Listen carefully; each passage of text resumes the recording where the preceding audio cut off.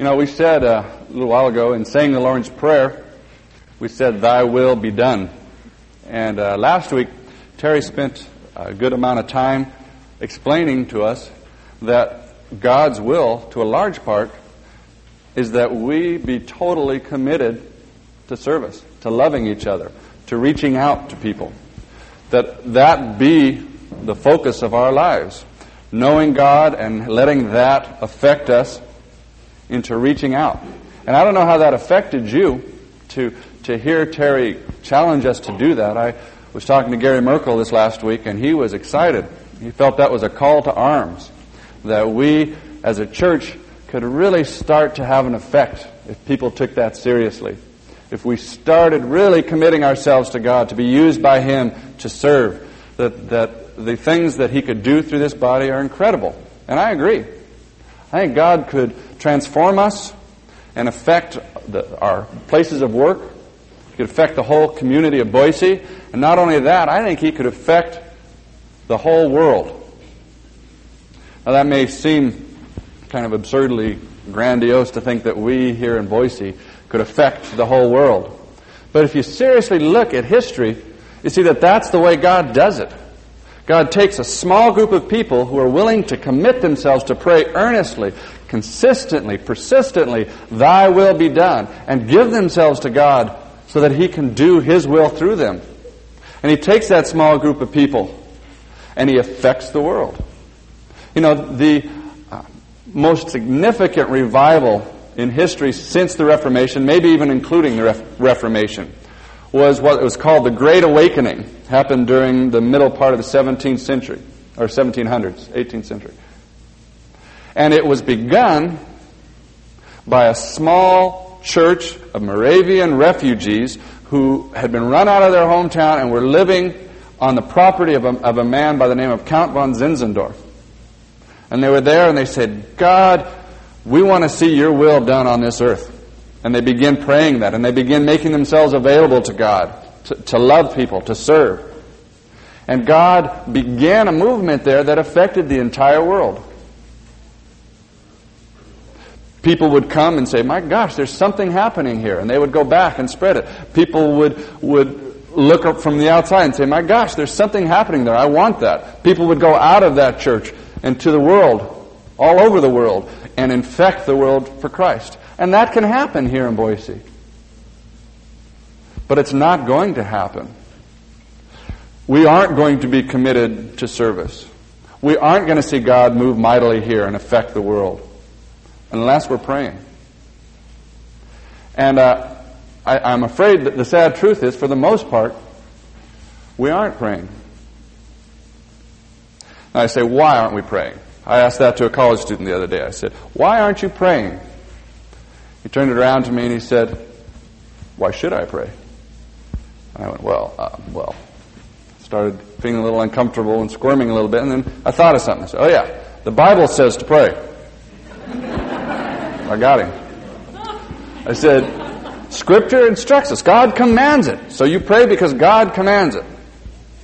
And that's true. God does command it, and we're fortunate that He does. Because if He didn't, we'd be foolish enough not to do it.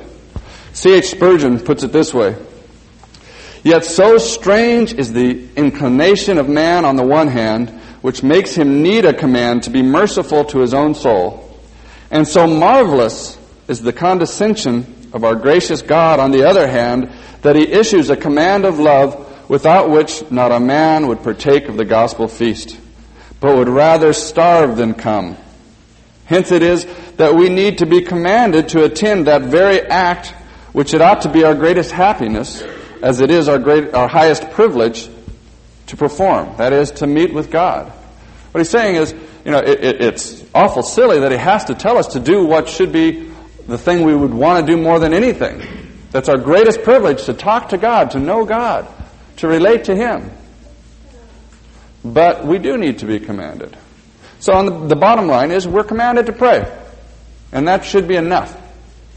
But I think that reason the college student was saying, "Why should I pray?" is not because he didn't realize Scripture said to do it, but it didn't seem logical that God should tell us to do it. Why should we pray? Isn't God sovereign? Doesn't He know what I need? Isn't He good enough to do it without me telling Him about it? And those are real questions. And the logical progression came down to, well, if all those things are true, then prayer is pretty much a waste of time. My 2-year-old daughter and I were in the backyard a couple of months ago, actually, just after a rainstorm. There was a big puddle, and there was this huge night crawler drowning in the puddle. It had come up to try to get air, and all it got when it got to the top was a puddle. And it was flopping around. My daughter came up and looked at it, and I said, "Holly, what should we do?" She looked at it and she folded her hands and she said, "Let's pray for it." And I think that typifies what we think of prayer. Prayer is something we do when we really should be taking care of the problem. That prayer, we do it because we're commanded to do it, but what we really need to be doing is out there acting, getting involved, doing things. And prayer seems like kind of a waste of time, but we have to do it because we're told to. Well, let's look at something Jesus has to say about prayer in Luke 18. I want to study the parable here. We're going to look at the first 8 verses. He said, "Now he was telling them a parable to show that at all times they ought to pray and not to lose heart, saying, there was in a certain city a judge who did not fear God and did not respect man. And there was a widow in that city, and she kept coming to him, saying, give me legal protection from my opponent. And for a while he was unwilling. But afterward he said to himself, even though I do not fear God nor respect man, yet because this widow bothers me, I will give her legal protection, lest by continually coming she wear me out. And the Lord said, hear what the unrighteous judge said. Now shall not God bring about justice for his elect who cry to him day and night? And will he delay long over them? I tell you that he will bring about justice for them speedily. However, when the Son of Man comes, will he find faith on the earth? Jesus wanted to teach them something about prayer. So he told them a parable. A parable is an anecdote, is a short story, an illustration, sometimes even a riddle, which is used to clarify a point or at least to get people thinking about something. And I think that's what Jesus is doing here. He's trying to get his disciples, he's trying to get us to think about it. Okay, so let's look at the parable. The parable starts with a judge. There was in a certain city, this is verse 2, a judge who did not fear God and did not respect man. Okay? This judge is probably a Roman judge because in the Jewish society, most disputes were handled by the elders, and if it was something that needed to go to court, there were at least 3 judges there. That way they ensured that one judge would not be perverting justice. So this guy was probably a political appointee. Jesus says it's in a certain city, not a significant city, probably someplace way off in the boondocks, that the governor, the provincial ruler, did not care about. So this judge had a free hand. He could do anything he wanted. And these judges were notorious for taking bribes. They were popularly called robber judges. They would give the decision to whoever had the largest amount of money. It was a very simple system of justice. Whoever wrote the biggest check won. Save some time and save some energy. Okay, and it says about this man, he did not fear God. Basically what that means is he didn't care what God thought. He was a realist. He'd been around long enough to know that God's not going to do anything about it anyway. If I pervert justice, I rip somebody off, so what? What's God going to do? He hasn't done anything yet. Maybe he can't do anything. So why should I worry about what God's going to do? That was his attitude. It says also that he did not respect man. That phrase, respect man, literally means he was not able to be shamed by men. Nobody could make him ashamed. He was shameless. He's the kind of guy you'd walk up to and say, don't you realize what you're doing? You're destroying our society. You're hurting innocent people. You're wrecking lives. He'd say, yeah, so? That's all you'd get from him. He wasn't ashamed at all. As long as there was nothing in it for him, he didn't care. And he didn't care about this woman. because what comes to him is a widow. Verse 3. And there was a widow in that city, and she kept coming to him saying, "Give me legal protection." Now in Scripture, a widow is proverbial for needy. When one of the writers of Scripture wants to say, concern yourself with needy people, they say, care for the widows and orphans. Because in that culture, in that society, there were no more needy people than widows and fatherless. And the reason is that in that society, women could not inherit real property. There were certain things they could own, but nothing of real substance. Anything they enjoyed actually belonged to their father. And when they left the protection of their father to live with a husband, it actually belonged to the husband. And they had no real rights. If somebody infringed on a woman's right, what was actually happening is they were infringing on her father's rights, and he would make them stop. Or they were infringing on her husband's rights, and he would make them stop. They didn't have the rights themselves. So what would happen is a woman would leave the protection, the legal protection of her father, go under the legal protection of her husband, and if he was removed, she was without it. Fortunately, I think today we have better laws. Women can own things. Hopefully they're getting better, that legal equality is becoming more and more a reality. But I want us to realize that doesn't mean that the plight of widows is all that much easier today. That in our high-pressured society, in our expensive society, widows, especially those with small children, really are still needy people. And throughout Scripture, God identifies Himself with widows. So if we are truly His children, if He is truly our God, then we need to identify with widows. We need to go out of our way to minister to the single parent, to minister to the widow. That needs to be one of our priorities. But anyway, this widow, somebody was ripping her off. Somebody was imposing his will on her. Jesus doesn't say how. He just says that she came to this judge who had no moral sensitivity at all, no sense of moral obligation, and she said, "Stop this guy." We don't know exactly what he's doing, but we do know that somehow he was imposing his will on her, whether it was to take something from her or force her to do something, or whatever. And she was unable to stop him. Now, widows in that society did have some rights. There were certain laws written especially for widows because they were an exceptional case. But the problem is, what good are laws if nobody enforces them? And if you didn't have a man to enforce them in that part of Palestine, they weren't enforced. Unless the judge did it. So she comes to this judge and says, "Hey, judge, do your job.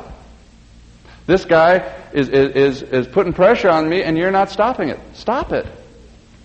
Okay? So the judge says, "And for a while," verse 4, "he was unwilling. But afterward he said to himself, even though I do not fear God nor respect man, yet because this widow bothers me, I will give her legal protection, lest by continually coming she wear me out." It's interesting, that last phrase, "she wear me out," literally means give me a black eye. And it has led some to speculate that perhaps he was not only afraid of her persistence, but that she would punch him out as well as wear him out. But I think it's a figure of speech coming from boxing, to hit repeatedly with the effect that you immobilize, you incapacitate the opponent. And that's what he's talking about, that she just persistently coming and coming. I have an older brother that when I was a lot younger and a lot smaller, used to enjoy trying out techniques of torture on his little brother, which happened to be me. And one of the things he would do would be to take his finger, and he'd sit on my chest, take his finger, and just tap me on the forehead. No problem, didn't hurt. And he'd do it again, and again, and again. And after about 15 seconds, you're kind of laughing, because you think, hey, come on, you know. Then after about 30 seconds, you're starting to scream. After about a minute, you're nuts. It drives you crazy. It's just constantly hitting you, and pretty soon it's echoing in your head. And I think that's the picture. This lady just kept coming and coming. And the first couple of times, the judge said, "Don't bother me, lady. I don't care about you. Don't bother me." And after a while, it just kept coming, and pretty soon he'd wake up in the morning and think, oh no, that lady's coming today. And finally he said, hey, I got to get rid of her. I'll give her what she wants. Okay? So that's the story. Now, what does it mean? What do we learn from it? It seems like what we learn is that God doesn't give a rip about you people. That if you want to get him to do anything, you just got to hassle him until he finally says, okay, I'll quit. I'll give you what you want. But again, it doesn't say that. You laugh because you know it can't say that. And if I taught that, I'd have to find a new job. But what it is saying, Jesus brings out, he says, verse 6, and the Lord said, hear the unrighteous judge. Hear what he had to say. Well, what did he say?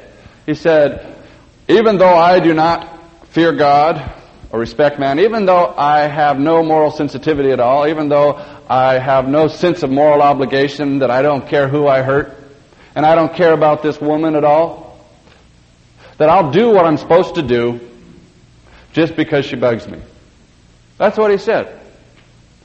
Okay? And then he brings out a contrast here. Verse 7. Now shall not God, who is righteous, who is the source of all sense of moral sensitivity, who is anxious to do right, who does right only, now shall not God bring about justice for his elect, who he cares about intimately, who he's concerned with every detail of their lives?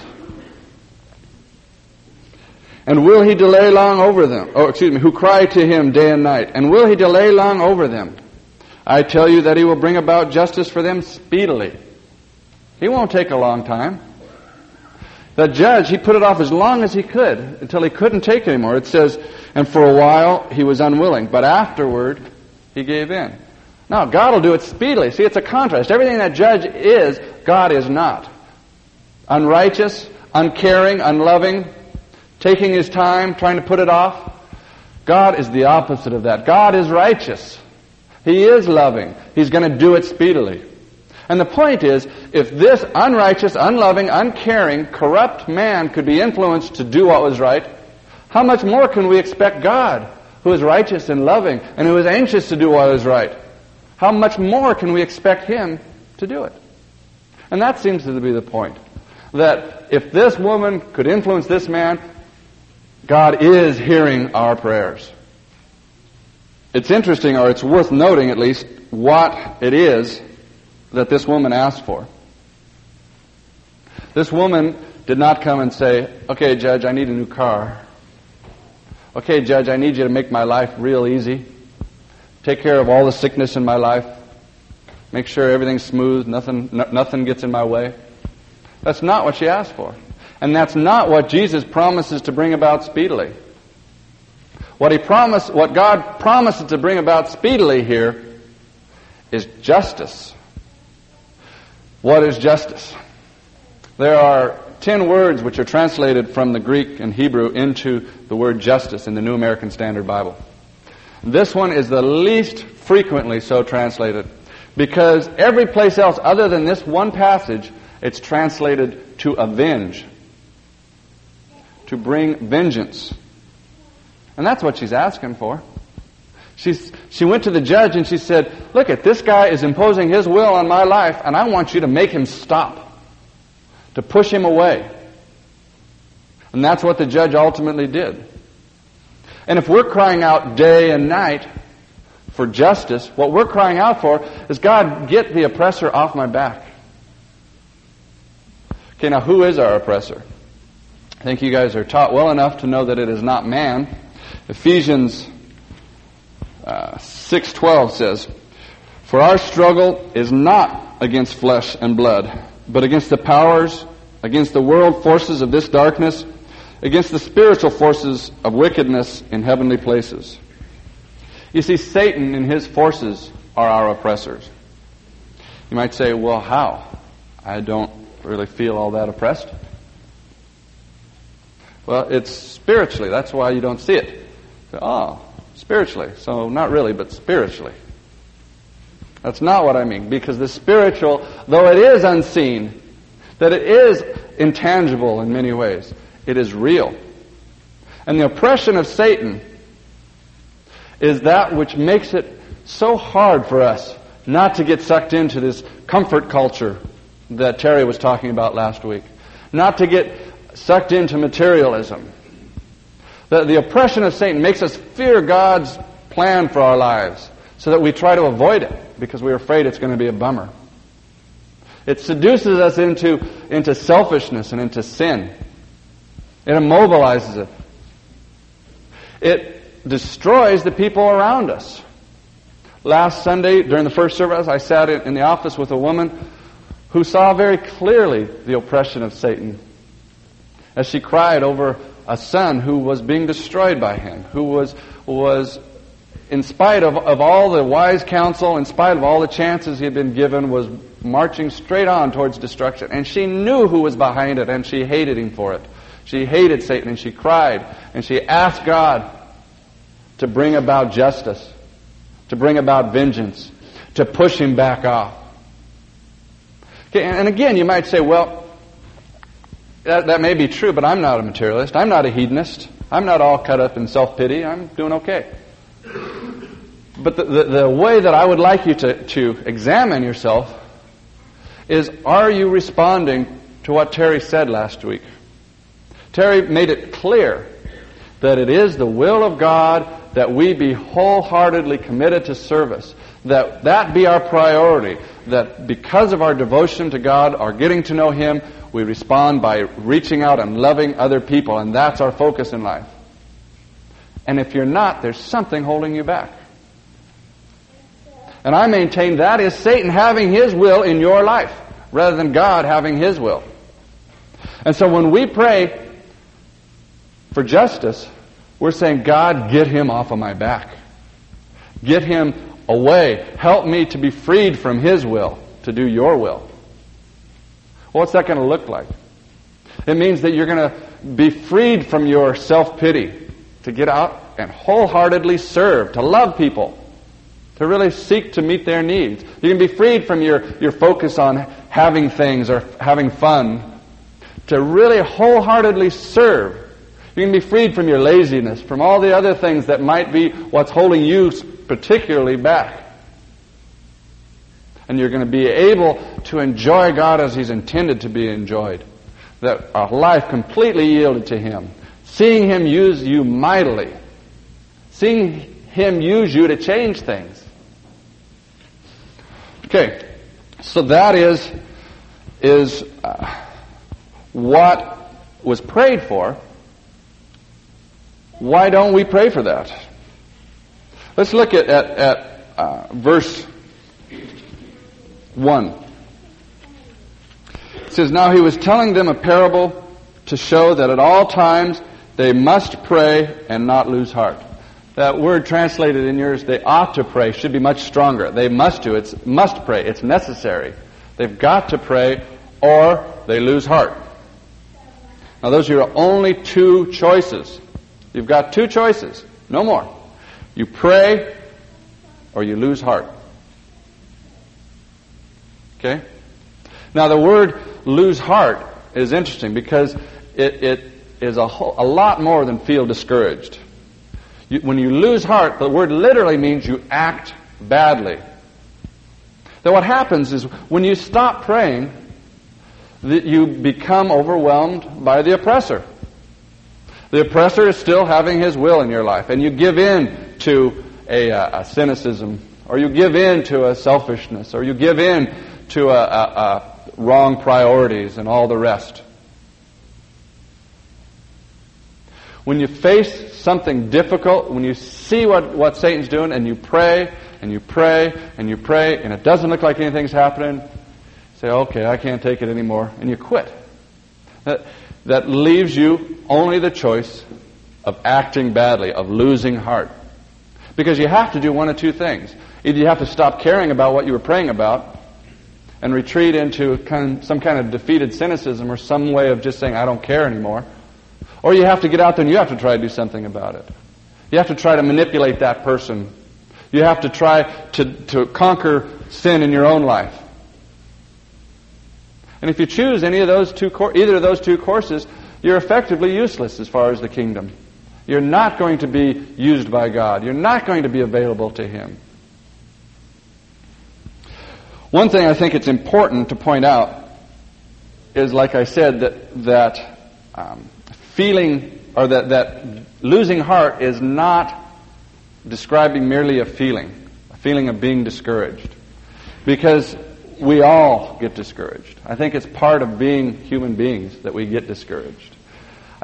The fact that so much of the spiritual battle is unseen, that when I've been praying day after day after day that God would release me from this sin that defeats me and then defeats me and then defeats me, that I don't see what He's doing. And as a result, I start to get nervous, thinking, well, maybe He's not doing anything at all. And I get discouraged. Or if you're praying for that husband or wife who is living a lifestyle that's really destroying them, and you pray for them and you pray for them, and it doesn't seem like God's doing anything, you get discouraged because you don't see what God's doing. Because we're finite, because we can't see clearly the spiritual, we get discouraged. Anytime we can't see what's happening, we get discouraged. My daughter was waiting for a ride to the fair the other day.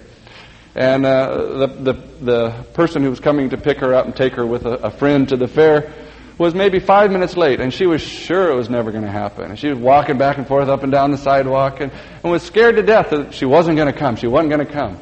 It wasn't because she had any reason to think she wasn't going to come, but because she couldn't see her coming. And we naturally do that. And that fear, that anxiety, that feeling of discouragement, that is not sin. Hear what C.S. Lewis has to say about it. Some feel guilty about their anxieties and regard them as a defect of faith. I don't agree at all. They are afflictions, not sins. Like all afflictions, they are, if we can so take them, our share in the sufferings of Christ. See, again, the feelings aren't the sin. The sin comes in when we give into the feelings and we stop praying. Because as soon as you stop praying, you act badly. You begin to give in to the oppressor, even though you may not know it. Now, some may say, well, I don't not pray because I'm discouraged. I don't pray just because I'm lazy. I think most of us would say that. I haven't lost heart, I'm just lazy. But that's what we're talking about. That laziness is keeping you from being used by God. That laziness really is the oppression of our opponent. That laziness really is acting badly. That is what losing heart means. I think the conclusion is that we pray not only because we're told to, but we pray because it's absolutely necessary for our spiritual survival. That we either pray or we lose heart. And when we lose heart, we become spiritually dead, spiritually unuseful. I want to challenge you guys to do two things. One is to pray two things. One is to pray for yourself every day this week, and for those of you who can handle it, every day this month. Pray that God would bring about justice in your life. And by that I mean that God would push back the opponent. That God would free you from whatever it is that's keeping you from yielding yourself completely to Him, to be used by Him to love people, to serve. Pray that He would make you great for Him, that He would use you mightily. And pray that every day. And it doesn't matter if you don't know how He's going to do it or what it is He has to take care of to get you there. Pray that day after day. Come to Him night and day. And the second thing I want you to pray is that He would start a revival here in this church that would affect the world. Now again, those are big things. That He would make me great for Him. That He would start a revival here. But look what He says at the end of the passage. I tell you that... the second half of verse 8. However, when the Son of Man comes, will he find faith on the earth? It literally means this faith. It's articulate. Will he find this faith? What faith is he talking about?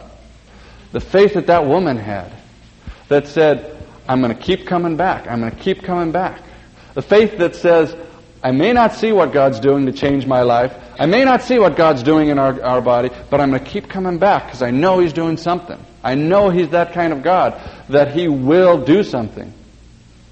And that's the faith He wants to see. I had taught to me once that no, faith means you take it to God and you leave it. Because He'll take care of it. And if you keep bringing it up, it shows that you have no faith. That's not the way it works. It's true, God doesn't forget. God doesn't need the reminder. God already knows. That's all true. But I lose heart. I get discouraged, and as a result, I start to act badly. So that is the kind of faith we want to exhibit. A faith that keeps coming back and keeps coming back. I've been studying through a book, getting ready to teach a class on the dynamics of spiritual life. And the book I've been reading is called The Dynamics of Spiritual Life by Richard Lovelace. It's an excellent book. It's a thick one, but it's an excellent one. And one of the things he does is he traces revivals since Pentecost. And you see a pattern coming up as you're reading his historic descriptions of each of these. What happens is the Spirit of God goes out. People are responding to God by praying and by putting their attention on Him. And God is using them to reach the communities, to really love people, to build each other up, and to reach out and draw people to Himself, and to meet needs, and to affect the world. And things are going great. And things keep going great. And a little while later, people get pretty comfortable with the way that things are going. They get pretty happy about the way things are going. And they stop praying. And the structures keep going. People still keep meeting in the tents. They still keep having Bible studies and having this and having that. But there's no life in it. It becomes hollow. It becomes a shell. And generations start looking at it and say, look at this. That's empty. That's foolish. And they begin to reject it. And it dies. And a little while later, people look around and they say, hey, this is dead. God, we need help. We need you to do something. And they begin praying, and they come to Him night and day, and they ask for justice, that the enemy be pushed back in their lives and in Christianity as a whole. And they pray, and God's Spirit goes out, and it revives, and new things begin to happen, and it becomes alive again. And the Spirit goes out, and people are brought to Christ, and people are being ministered to, being built up and encouraged and loved within the body. And then people say, hey, this is great. And their sense of need is gone. And they stop praying. And it becomes empty again. It becomes hollow again. The other day I was at a store, and the guy that was taking my money, he and I were talking for a while, and I had mentioned that I was involved at Cole. He said, I haven't come over yet, meaning I haven't become a Christian yet. But when I do, I'm going to go to Cole. Because there's some real people out there. I thought, boy, No, really, I thought that is neat. That is a neat testimony. And I felt good. And I felt proud to be involved with you people. But I also started thinking, things are happening here. The Spirit is moving. There are people ministering. There is outreach into the community. There are needs being met in the different things going on here. But are we praying? Are we comfortable with what's going on? Are we going to just let it die, let it fall apart, and have to wait for other generations to pick it up again? Or are we going to break the pattern and pray now and see God continue to move? There's no reason to stop praying, even if we're not feeling desperately the need. The need is there. Let's keep praying. Let's pray together. Lord God, I do ask that you would call each of us to pray. I confess that I so quickly lose heart, and my life shows it. And I confess that I need this word. Lord, I ask that you move each of us to be praying every day this week, to be seeing you work, to know that you do hear us, that even if we don't see it, you are bringing it about speedily, to trust you. Lord, I do pray that you begin a revival here among us, and that you affect the entire world, that we could thrill at seeing you act in power, that we could thrill in seeing you use each of us for your glory, and not just come and be here, not just come and feel good about having come to church, but to really see you move. God, I praise you that this is your desire, that you are a righteous God, a God who cares about us, a God who loves us, and who wants to free us from the things that are holding us back. Lord, we just look for you to do that. In your Son's name we pray these things. Amen.